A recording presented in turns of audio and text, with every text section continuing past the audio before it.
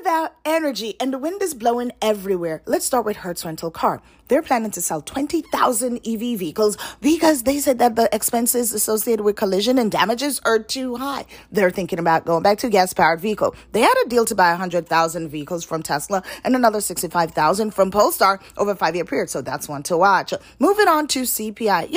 Consumer Price Index, and we call it the inflation report. It's going to be all about leadership for companies in 2024 with these numbers. By the way, go over to Amazon, grab the leadership book, Success is Subjective, give yourself a check mark by Elisa Marie Fit. You're going to need it.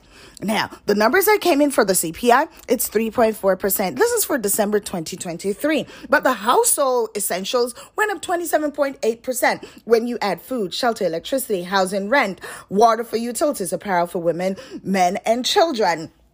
This is definitely one to watch. I am Elisa Marie Fed. You're listening to Behind the News, the Briefing Podcast. Go over to Patreon, to our Briefing Line community, to continue the conversation. Don't forget to share, like, subscribe, get some merch. Roar to you soon.